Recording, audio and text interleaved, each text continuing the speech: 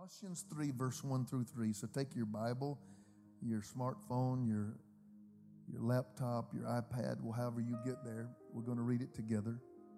Colossians 3, verse 1 through 3. Now, let me tell you when I preach better, okay?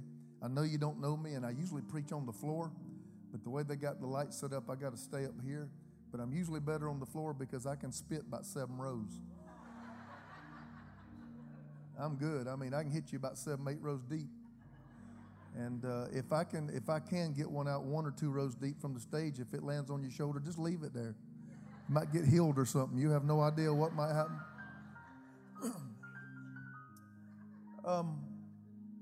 I preach better if you talk back to me. I don't know what the normal culture of your services are. I've peeked in on you several times and just watched. I know you have the reputation of being a great church. But if you holler back at me, I preach better. And if some of you gets happy and were to try to get up and run or something like that, oh, that's like blood in the water to me. I'll catch you the second time around. And so where I come from, they don't even believe you've had church. All your clothes are stuck to you. So anyway, let's have a good time tonight. Let's get informal. Just loosen up, and we're going to have a good time tonight. I want to drop this word in you. Colossians 3, verse 1 through 3. I have several other scriptures, and I'll read them from the screen. Colossians 3, verses 1 through 3. If then you were raised with Christ, seek those things which are above, where Christ is, sitting at the right hand of God. Set your mind on things above, not on things on the earth. For you died, and your life is hidden with Christ in God. Where are you? You're hidden. It's amazing to me, everybody's preaching about potential and purpose, and nobody knows what your potential is. Your life is hidden. How am I going to meet you for a few minutes in a conference and pull your potential out? Your life is, God has taken everything you can be and He has tucked it away somewhere. How do you find it? How do you retrieve it? How do I get to the real me? Because the old me supposedly died. I believe that. We sing about it. We preach about it. I went to the altar. We cried. I said a prayer. I believe the old me died. I just ain't found the new me. Because after I prayed the prayer, I went back and it was the same old world, same old job, same old people, same old talk, same old jokes, same old scenery. But everybody keeps telling me how new I am. Now, come on, I'm real now. Come on, I'm real. Somebody say amen. You got 5 amens. You got to find a place to exhaust them at some time in the next 30, 40 minutes. You got to at least use 5 of them up. Let me read it again. If then you were raised with Christ, seek things which are above where Christ is, sitting at the right hand of God. Set your mind on things above, not on things on the earth. For you died. Okay, well, where am I? Your life is hidden with Christ in God. Lord, bless the reading of your word in Jesus' name. Amen and amen. I have something I do as a custom. Poke the neighbor on both sides and say, here we go, neighbor, here we go. I will preach this as fast as my southern vernacular will allow it. Because I don't want to overtake my stay, but I do sometimes. I preach a lot, but then sometimes you don't feel like you're preaching. You feel a little bit more like you're on assignment. I've got a little bit of that feeling tonight. So if I preach a little bit past what would be normal, don't hold it against him, because I really got something I want to share with you tonight. Now, when I preach, I will have some random thoughts that look like they're going nowhere and do not tie together, and you're going to be saying, where's he going? And then I come back around and take them in time all together. So just give me a minute here. I don't want to insult your intelligence, but I don't want to assume too much. Christ is not Jesus' last name. Christ is his function. Christ is his function. It's not his last name. We know him as Jesus Christ. But the word Christ or Christos means the anointing or the anointed one. In other words, he was the one with the anointing. Anointing is a word we don't hear much in church anymore because we don't want to speak churchese, so nobody says church words. But anointing is something you really need to get familiar with. The anointing is the word the Bible uses that is descriptive of you being full of the Holy Spirit. When you got saved, you were born of the Spirit. The Spirit of God Almighty came, Jesus removed your sin, and then the Holy Spirit came and took up residence on the inside of you, and every one of you under the sound of my voice, you are anointed. You're anointed. Anointing is not for people with microphones or people on a stage or people behind an instrument. Every one of you are anointed. The Spirit of God lives on the inside of you, and that's what we mean by the word anointed. If I heard your pastor preach and I said, man, that word was anointed, what am I saying? I'm saying I sense that it wasn't just you. I sense that the Spirit of God gave you that word and that you were anointed when you were speaking that word. So he is Jesus, the one with the Holy Spirit. When the heavens opened up and the Spirit of God descended on him in bodily form like a dove, he walked out of that experience and said, the Spirit of the Lord is upon me. He has anointed me. So when you say the anointing, you're talking about someone, and you can tell that the Holy Spirit is taking up residence in them and the Holy Spirit is using them. So now, if you read the New Testament, what it tells you you have, it doesn't tell you you have in Jesus. It says you have it in Christ.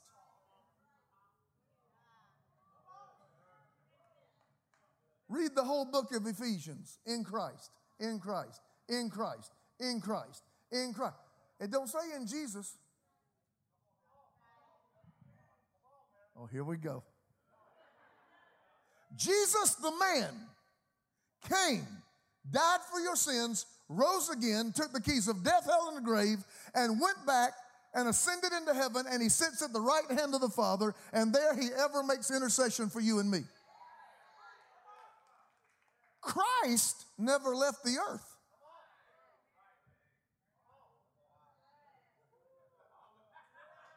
The man came and left. The anointing came and stayed.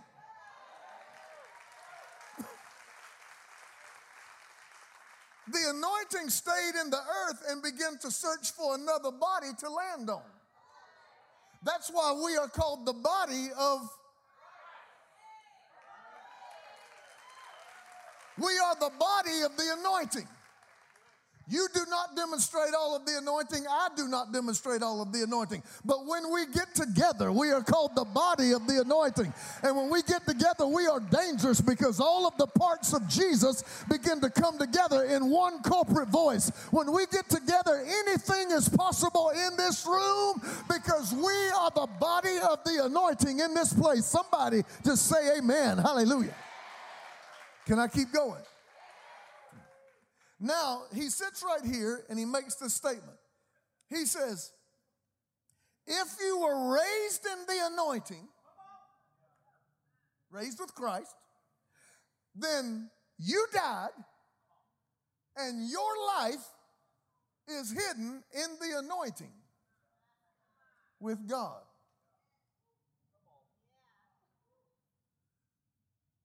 1 Corinthians 2 said, who knows God except the Spirit of God? And who knows a man except the spirit of a man which is in him? Nobody knows who you are but the Holy Spirit, especially your mind. That's why everybody's frustrated, because in your spirit destiny beats, but your mind doesn't have a clue. And so we're frustrated because we know destiny is in our hearts. We know that there's something in us that will not let us go, that causes and pushes us to move forward. But yet in our mind, we are wanderers. So that's why in the middle of verse 1 and verse 3, he takes this time to say, if you have been raised in the anointing, and if your life is hidden in the anointing, then you better set your mind where the anointing is. Ooh. If the Spirit knows who you are, then it would do you good for your mind to get in agreement. Because it's terrible to go through life with the Holy Spirit knowing my destiny, but me never realizing it. Now, let me hit you with something right here, okay? This is good. Here again, he's going to say, what's this got to do with it? I'll come tie it all up. When God wants something, he doesn't speak to what he wants. He speaks to what holds it and tells what holds it to let it go. God didn't say, let there be potatoes and let there be strawberries and let there be cucumbers and let there be green beans. He didn't say that. He said, let the earth bring forth. He told the ground to turn loose what's already in you. In other words, the potential for food was already in the ground. So he spoke to the ground and said, turn loose what I've already put inside of you. So he made the ground turn loose of its potential. He didn't say, let there be Saturn, Uranus, Jupiter, Mars. He said, let the heavens bring forth. Because the potential for every planet and every moon and everything that's in the galaxy was already in the heavens. So God spoke to the heavens and told the heavens to give up their potential. God didn't say, let there be trout, let there be grouper, let there be halibut, let there be sea bass. He said, let the waters bring forth. And then every living sea creature sprang forth. Why? Because God put everything in the water that was needed for it to have fish. So whenever God wants something, he doesn't call out what he wants. He just calls out what holds it and says, turn it loose. So if God has hidden your whole life in your spirit,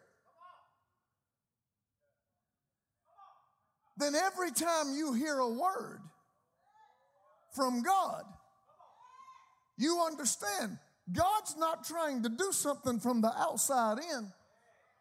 God's not trying to get something in your life and move it from the air conditioner vent into your body.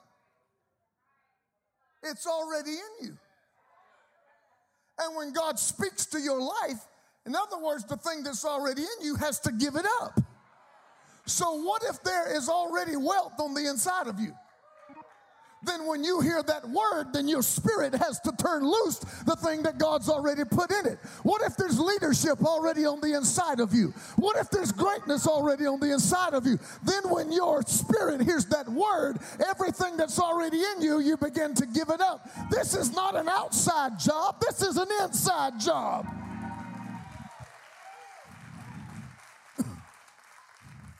Now, if he starts cranking that organ up, it's going to get ugly in here. I'm just going to tell you. Can I keep going? There's a difference between you and you were created when you were made.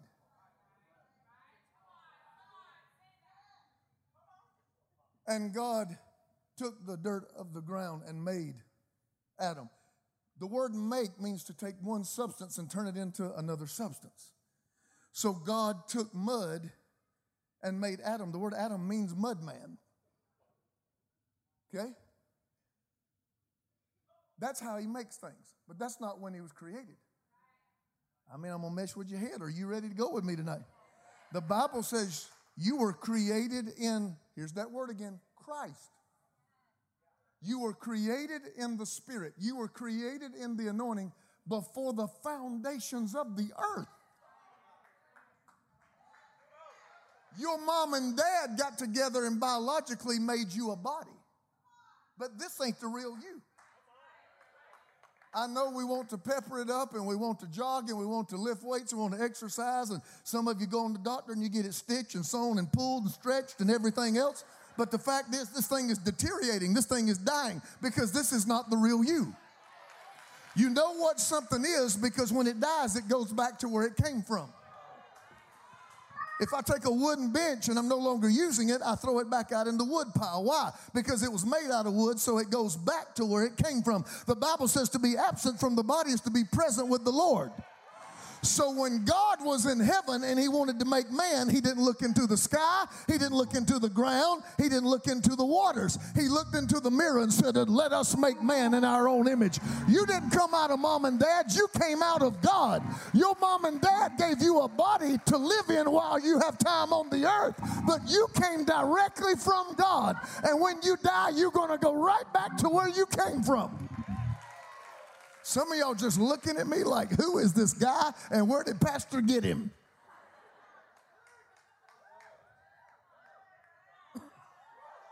Can I keep going? I got to make sure. This is not you. This is just a house. Some of us has a big house. Some of us have a small house. Some of us have a tall house. Some of us have a short house. Some of us have a skinny house. Some of us have a big house. My wife is a brick house. We got all kind of houses. This don't matter. This is just a house. This is not the real you. Your life is not hidden in your body. Your life is hidden in the anointing. And you were created in the anointing before God ever said, let there be light.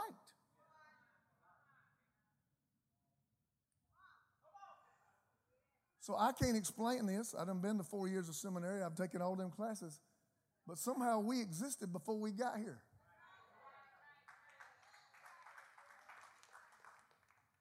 And I knew who I was till I got here.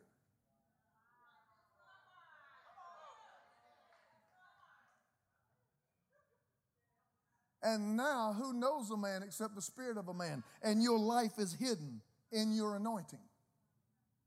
So my spirit knows exactly who I am. But my mind ate from Adam's tree.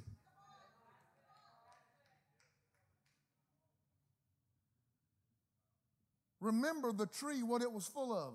Knowledge. So my mind is filled with information from a sinful, dreadful tree. And my spirit knows who I really am. Dilemma.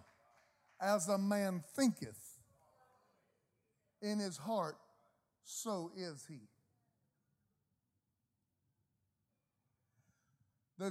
I wasn't a really good student, but I do remember an action verb and a state of being verb. There's only one action the Word of God says defines your state of being. As you think, you is. So what I embrace to be true defines my reality. So everybody says, how did I get here? You thought your way all the way there. Be careful who has your ear, because whoever has your ear has your future. You are a house made of thoughts, and the Bible says that the way I think ultimately defines who I am. It defines my reality.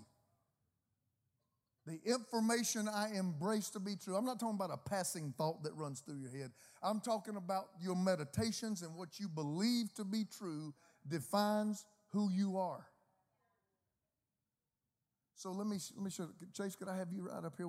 I know you're doing the phone. Give somebody else the phone, and we'll bring my oldest son, Chase, up here. I'm going to do an illustration with him. If you would stand right here with me, son. Thank you very much. He's married.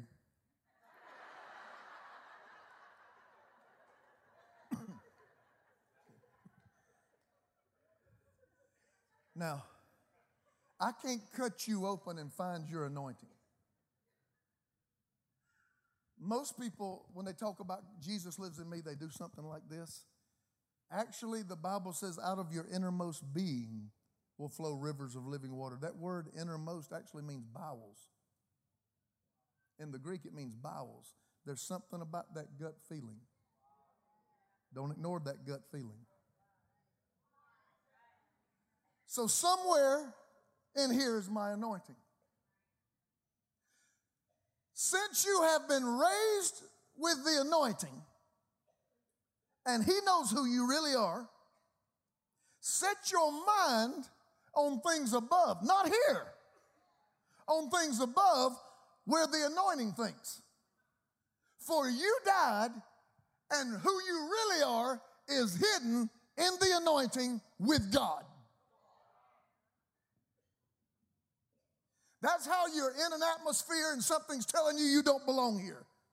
And you don't even know why. That's why you run in with certain people and somebody say, this is not your people. And you don't, but right here you don't know why, you just feel it. That's why you can walk in a room and you just feel things you ain't supposed to feel. That's why you don't even know him, but something ain't right. Come on. That's why he looks good and he's got money and he's got a nice car and he's treating you right, but something on the inside said, no, no, no. What is that? That is God on the inside. And he's screaming trying to get you information. And he says, it's not her, and it's not him, and that's not your life, and this ain't your environment, and this ain't your people, and this ain't your habit. And he sees you doing things that are not you. And he's screaming on the inside, trying to get the attention of your mind.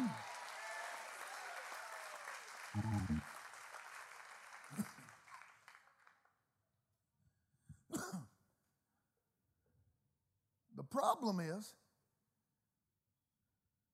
he is in charge of my life. So what if you're anointed for something? It's not whether or not you're anointed to do it. It's can you think it?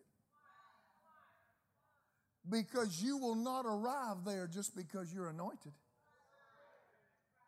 You will only arrive there if you can think it.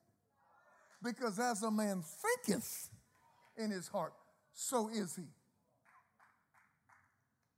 I can only arrive at the destinations that I can think.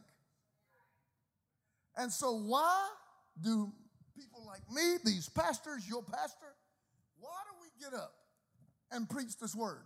I know we're saving the lost, but I just submit to all these churches who just want to get everybody saved that Jesus died so much more than for me to pray a prayer, get dunked, and have a t-shirt.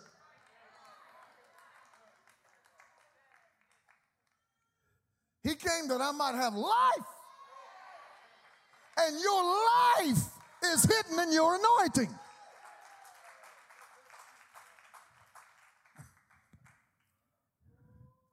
Look at your neighbor and say, do you like this guy? Just look at him. They say, do you like this guy? Come on.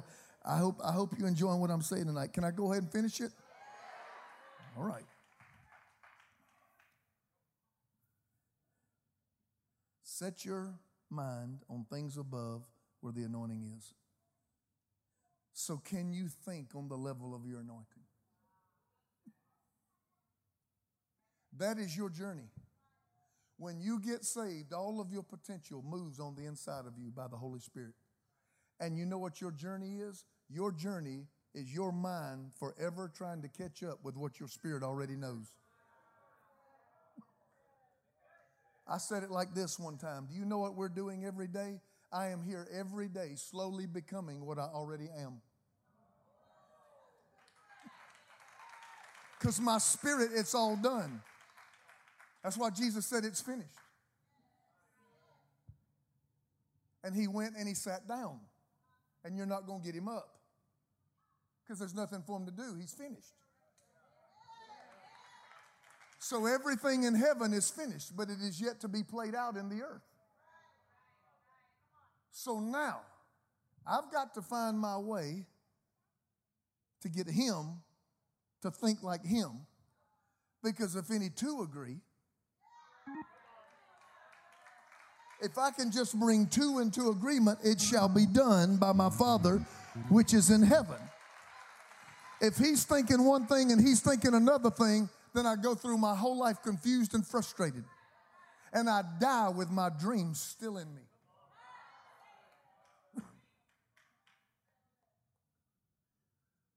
Your mind, just 5 more minutes, stay with me. Your mind. I live in the Silicon Valley right up under San Francisco, and people from all different parts of the world come in there to get those jobs. And so I've been dropped into many, many, many, many cultures. I'm the only white guy in my whole subdivision. And so I'm in the middle of these cultures, and I'm learning them. I'm becoming a student of them because you have to learn. You can't act like you got all the answers. You got to learn. So I really just keep quiet and listen and try to learn. Where are they thinking? What are their perspectives? And I'm amazed at how much we have let false religions talk about mind management, but preachers don't ever talk about it. But the Bible, God is full of addressing your mind and your thought life. And in Philippians 3, he tells you exactly what to think. Is there anything true? Is there anything noble? Is there anything praiseworthy? He just listens and he says, think on these things. In other words, these are the meditations that you let stay. You're not in charge of all the thoughts that run through your head, but you're in charge of the ones that stay. Okay? And it's the ones that stay. It's not a random thought that determines my future.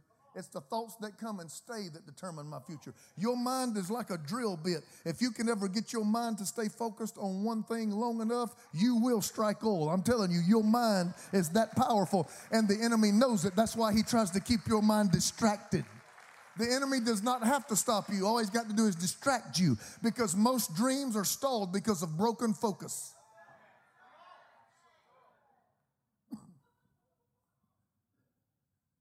Your mind is if it's going to change, it's going to change in your mind first. So if you want to prosper, you're going to have to prosper in your thinking before you prosper in your bank account. So you're going to have to prosper in your head, and then as you think, your bank account will follow suit. If you're going to be a great leader, you're going to have to think like a great leader, and then all of a sudden your leadership skills will begin to develop behind your thinking. Come on. If you're going to be a dreamer, if you're going to be an inventor, you're going to have to think creatively. You're going to have to give your mind to creative things, because everything that is, it was thought first. That chair you're sitting on was an idea before it was a chair. This microphone that I'm speaking through was an idea before it was a chair. Ideas change the whole world. We are living in a world of dead men's ideas. That string right there is trying to get me. That's 3 times. But I'm going to defeat it. I'm so focused. Can I tell you? Your mind. The Bible says, forgetting those things which are behind, I press toward the mark of the high call or the upward call. There's not a place in God called there. There's only a place called upward. You just keep ascending. Forgetting those things which are behind. I read that and I'm like, well, God, all this stuff's happened to me. Do I just get like selective amnesia? What do you mean forgetting? And I looked at it and I studied it in the Greek, and it means to willfully unnotice. It means I choose not to meditate on it. You choose what you focus on in life. You are not where your body is. You are where your head is.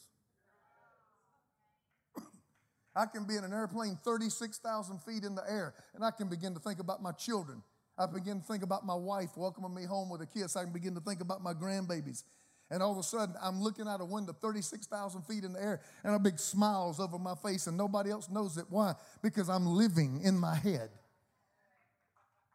But I can begin thinking about every bad thing that's happening to me and everybody that's done me wrong and all the losses that I've had in life. And all of a sudden, my eyes can fill it with tears, and I'm sitting there doing like this right here. Why? Because I'm not where my body is. I'm where my head is. And your head is a file cabinet. If you're old school, it's a computer chip if you're new school. And you can go back and pull every experience you've had out, and you can relive it at any time you want to. You can go right back to the moment. Your mind has 2 abilities. I don't care if you're a neurosurgeon. It only does 2 things. It remembers and it imagines. That's all it does. Your memory is the size of a closet. Your imagination is the size of a universe. Yet most of us live in a closet. We live in the room of our past. And the reason you never come out of the pain of it is because the only thing that pulls you out of the pain of a past is you have to imagine a future so great that it causes the pain of your past to look so dismally small and insignificant because of the future that you begin to chase. Am I helping anybody in here? You don't forget everything. You just forget the things that are painful and tried to hurt you. But you got to remember victories. You got to remember when God gave you the victory. You got to remember when God brought you out. Those are things you got to remember. Let me show you memory and imagination. David is walking toward Goliath.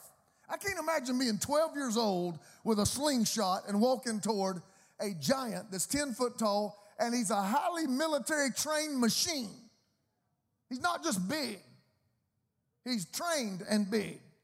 And here's David. Memory. Well, I've killed a lion. I've killed a bear. And then he goes from memory to imagination.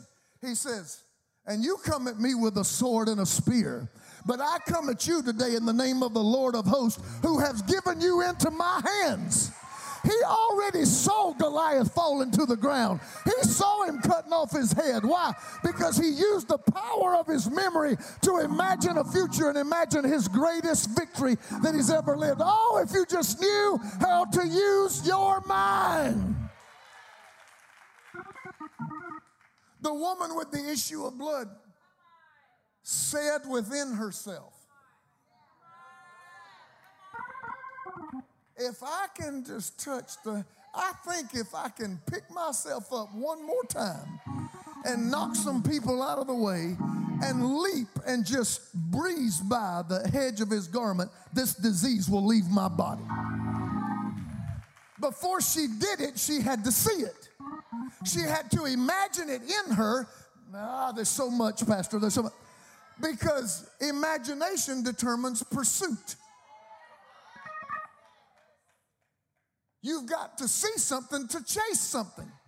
And people that say, I'm burnt out, and people say, I ain't got nothing left. You're not burnt out. You just don't see anything. But once you see something, all of a sudden the energy to pursue it arises on the inside of you. Your mind determines the criteria of your faith. Thomas said, until I see the nail prints in his hands, I will not believe. So what did Jesus do? The woman with the issue of blood said, I think if I could touch the hem of his garment. Why did she do that? Why did she set that criteria? If I was losing blood and tired, I would have sat there and said, I believe if I see him. But she set the criteria for her faith. Peter said, Lord, if you bid me to come, I'll walk on this water. Jesus like, all right, come. Your mind sets the criteria of where God meets you. Why are you making God jump through hoops? I like the Roman centurion. He's sitting back watching Jesus do all this stuff. And they say, hey, this Roman centurion, he's got a servant back home. It's ill. And Jesus turns around, he's busy. He's like, okay, I'll get to you as soon as I can. That Roman centurion says, oh, no. You ain't got to do nothing. You just speak a word. You ain't got to show me a nail print. You ain't got to touch the hem of his garment. You ain't going. He says, I'm not going to make you jump through any hoops. I'm not going to make you do anything. All you got to do is just speak a word and my servant shall be healed. Some of us need to quit making God do all these calisthenics and just believe what he said and embrace it and act on it and watch it come to pass in your life. Who am I talking to? Just wave at me. All right, I'm going to land this plane. Oh, I gotta quit quickly. So Romans 12, 1 and 2. Do not be conformed to the pattern of this world, but be ye transformed by the renewing of your mind, that you may be able to prove what is that good, pleasing, and perfect will of God. The word prove means allow. Where is the will of God? For you died and your life is hidden in Christ. The will of God for your life is right here. And the Bible says, be transformed by the renewing of your mind so that your mind will allow it. Thank you, son. Stay with me. This is important. I'm going to mess you up. I'm not a God-devil preacher. Some people preach what I call a gospel of dualism. They got this good God and they got this co-equal bad devil, and they get up and fight every day and you're the prize. And if you take the devil away from them, they don't even have no preaching content. They're always talking about the devil. I think the devil is thoroughly, totally, and completely defeated. Absolutely and totally defeated at the cross of Jesus Christ.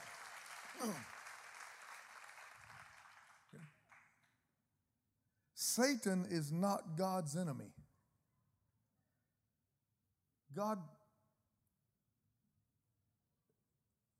The disciples cast out demons and came back and were so excited telling Jesus, and Jesus was not impressed at all. He said, yeah, he said, I remember a time Satan fell like lightning.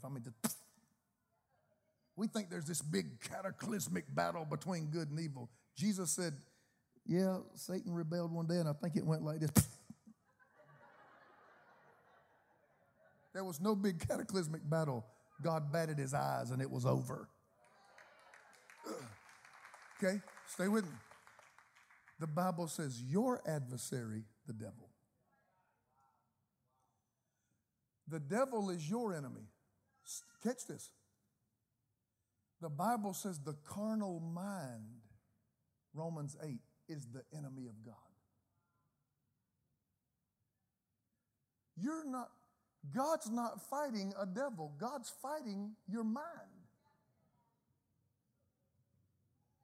The Bible says that the carnal mind don't mean sexual. It means fleshly, natural thinkers. People who can't get out of their own way. They can't see nothing up here. They just bogged down in their mess. He says the carnal mind is the enemy of God. A carnal mind is not subject to God, nor can it be. And it dawned me, I'm fighting a devil, but God's fighting my thoughts. So the pastor gets up and says, God wants to bless you.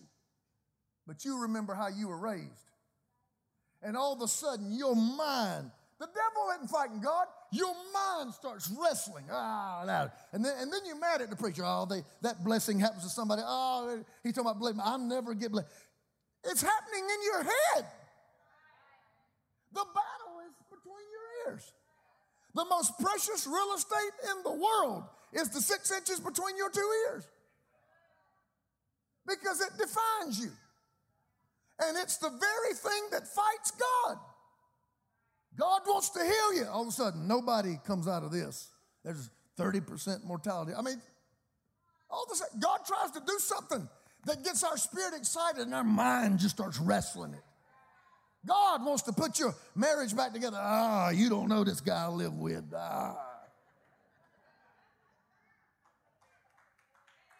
And God's trying to do great stuff, and he's wrestling with our head. And he says, I want to transform you. But this transformation only takes place when you renew your mind. And he said, I've put a new life on the inside of you. But you don't have the ability to think it. And so I've almost made this year, I've decided this is going to be a mantra when I go on the road. I hear about how anointed we are. I hear about how gifted we are. I hear about how powerful we are. And I hear about all this victory Jesus has given us. And I hear the way the songs are written. And then we go back home and nothing changes. Quit frustrating me, telling me how victorious I am. And I go back home and my life has not moved an inch.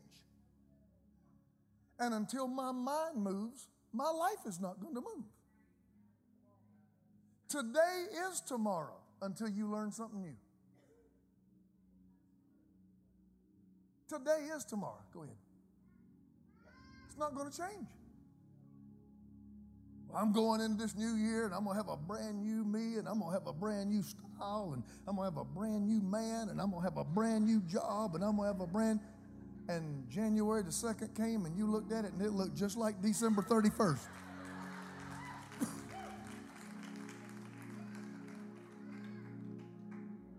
You got all hyped up for the new year, but until you put something in here, your world is not moving.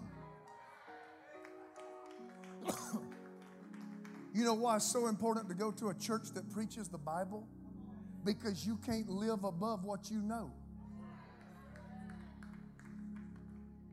You can't live above your level of revelation.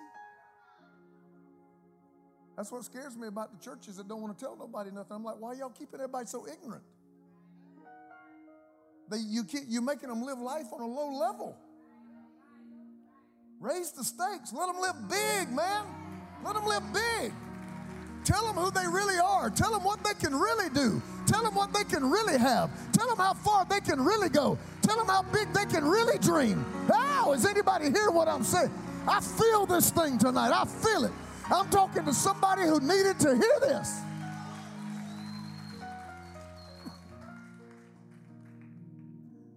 I want to land this plane right here. I got some more things I could say, but I want my first time here. I want to open up something long term. I don't want to go too long and outstay my time. I have a very unusual request. Before I turn the microphone back over, I've got to pray for a particular group of people. If I could ask you to let me have that moment. I drove almost 3.5 hours leaving in that traffic. Give me this moment.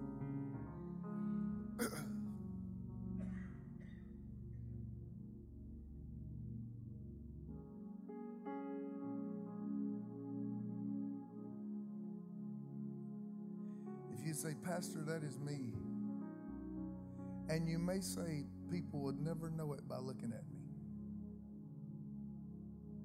If you respond to this, you may actually surprise everybody who knows you. They may have had no idea you felt this way. Proverbs, the wisest man that ever lived, Solomon said, silent frustration rests in the belly of a fool. In other words, he says, it is foolish to be frustrated and be quiet about it.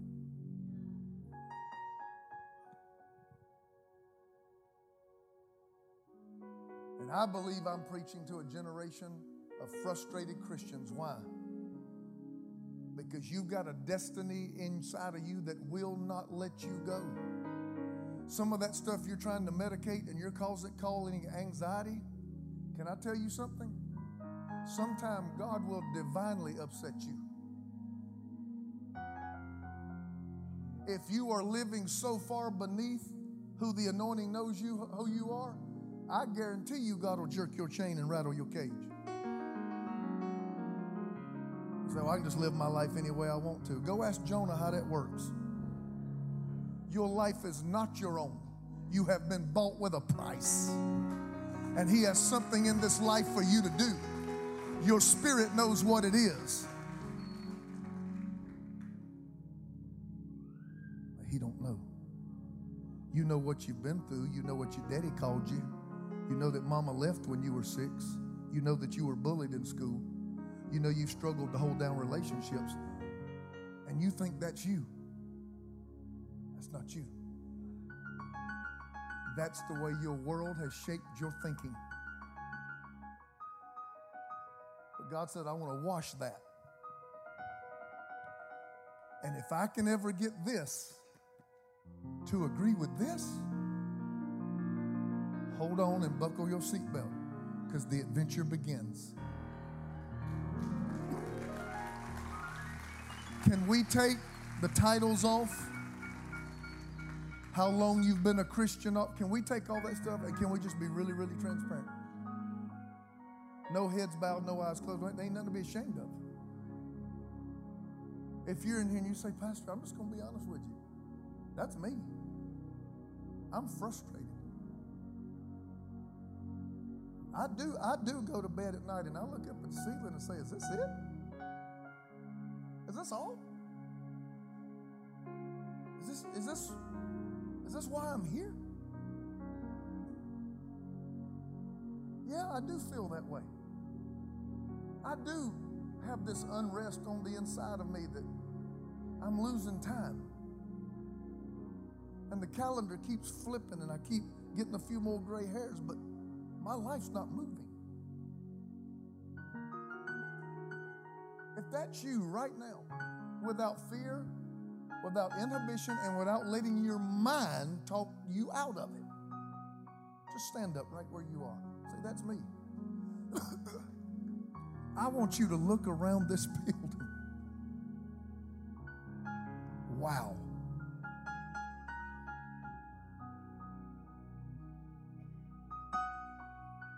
was going to call you to the altar, but ain't enough room for you. You are the altar.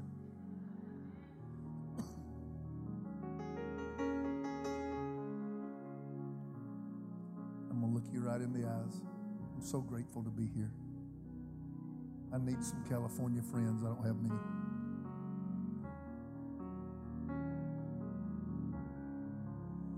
Your life isn't stuck. Your head is. And if you can get your head moving again, I promise you, you will get your life moving. Because your life follows your head. And we look around sometimes with deep frustration. So I just feel stuck. I just feel stuck. I just feel stuck. Your mind's just following your thinking. So where did your mind get stuck? Did it get stuck when Daddy died? Did it get stuck when your best friend betrayed you? Did it get stuck at the divorce? Where did it get stuck? I'll tell you where it got stuck. The thing you can't quit thinking about. And you moved out of the world of your imagination and you went back into the closet of your memory and closed the door and you're living there. And you're miserable. And your mind has the ability. Your Bible says your God is able to do exceedingly abundantly above and beyond all that you can ask or imagine. God is waiting for you to ask Him and imagine it. God said, I can perform it if you can ask it and you can imagine it. If you don't have the ability to ask and you don't ever put anything in your imagination, God can't perform it. God is able. God's ability parallels your imagination. How big is God? He's as big as you make Him. Some people say, I hope God shows up at church. Do you know who's in charge of God showing up at church? Your praise. God inhabits praise. God lives in praise. So I get to build God a house. If I give God a great big praise, then God has a great big space to move into. I'm in charge of the square footage of God's house. If I give God a little lazy praise, then I experience a little God. God's not in charge of how good your services are. You are. God don't have bad services. God wasn't off this Sunday. God was kind of off. He wasn't on his game Sunday. No, we came in here lazy. We came in here with no passion. We came in here and just sung the same thing we've been singing. And so you built God a little house and you had a little experience. It's the same with your mind. His ability rises to your ask and your imagine. You say, why am I standing, Pastor? You going to wave your hand over me and my mind's going to be renewed? Man, I wish I'd have the biggest church in the world. I mean, I would have everybody. I'd have people flying jets into everybody be coming to my church. Don't work like that. But I do believe there's a moment where God can make the scales fall from your eyes.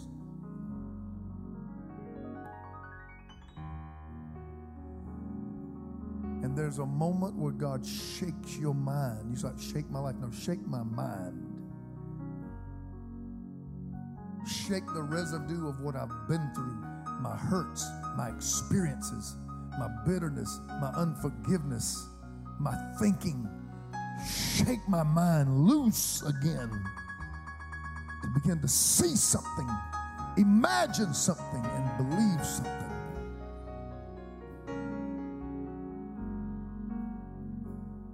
If you're standing and you're close to somebody where you can, some of you may be in a row where you're the only one standing, but if you're in close proximity, grab the hand of a neighbor. I'm going to pray this prayer. And I'm going to ask God to let the scales of your imagination drop and let you see like you've never seen. Some of you better be careful. This is a dangerous prayer. I believe God's going to give you dreams in the night and visions in the day. I believe you're going to come home telling your husband and telling your wife, you ain't going to believe what I'm seeing. You ain't going to believe what God's showing me. And I believe it's going to be so revolutionary. It's going to be like something that's never happened to you before. I believe Pastor's going to call me in 2 or 3 weeks and say, I'm telling you, vision has exploded in our church. People's lives are moving forward like crazy. Why? Because God took the scales of the past and pulled them from your eyes. And He's going to do it right now. Father God, in Jesus' name, you brought me here for a reason. You gave me a connection with this man of God for a reason.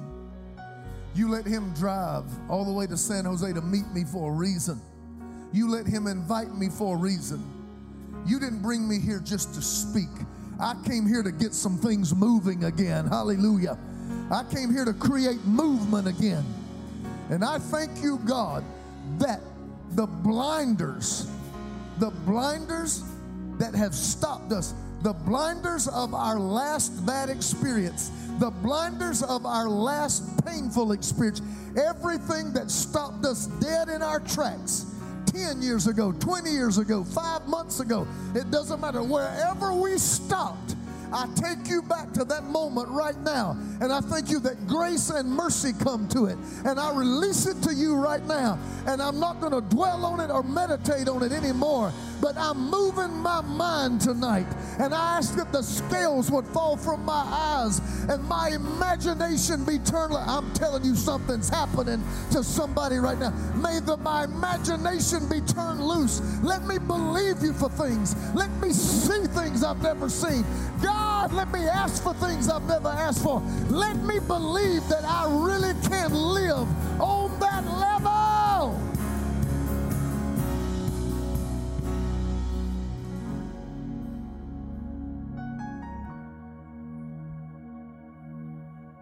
Let it fall right now. Fall. Fall. Fall. Fall. Open your eyes back up. I got to share this. I've tried to bypass it, but I'm going to get a whipping all the way home from God if I don't share it.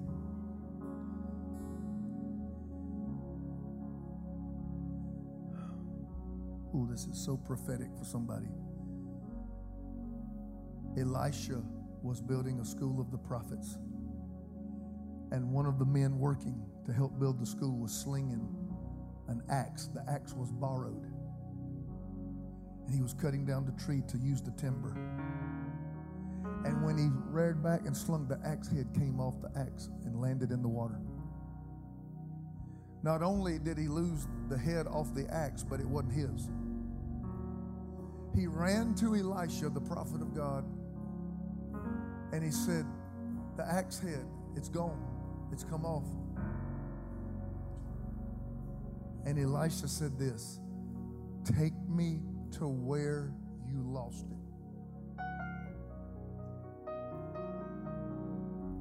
He took a stick. He said, right there. I lost it right there. Elisha took a stick, threw it in the water, and the axe head floated. But he would never have gotten it if he would not have taken him to where he lost it. Where did your mind get stuck? When I leave here tonight, you got to take God there. That's your assignment. Go out in the back, go walk around the block. I don't know what you got to do. God, my life stopped right here. I've never been the same since fill in the blank. When I never recovered. That time you got to take God right back there, because that's where you got stuck. Remember, your life is not stuck. This is stuck. God sent me here to tell you He's ready to move you forward. And tonight, He wants to shake that stuff loose. Can we take 20 seconds And everybody in the room, stand on their feet and let's just clap and celebrate tonight that God shook our minds loose. Come on, raise the roof in this place. Hallelujah. Thanks for listening. If this impacted you and you'd like to partner with us, go to celebrationchurch.cc/give to help us reach people with the message of Jesus.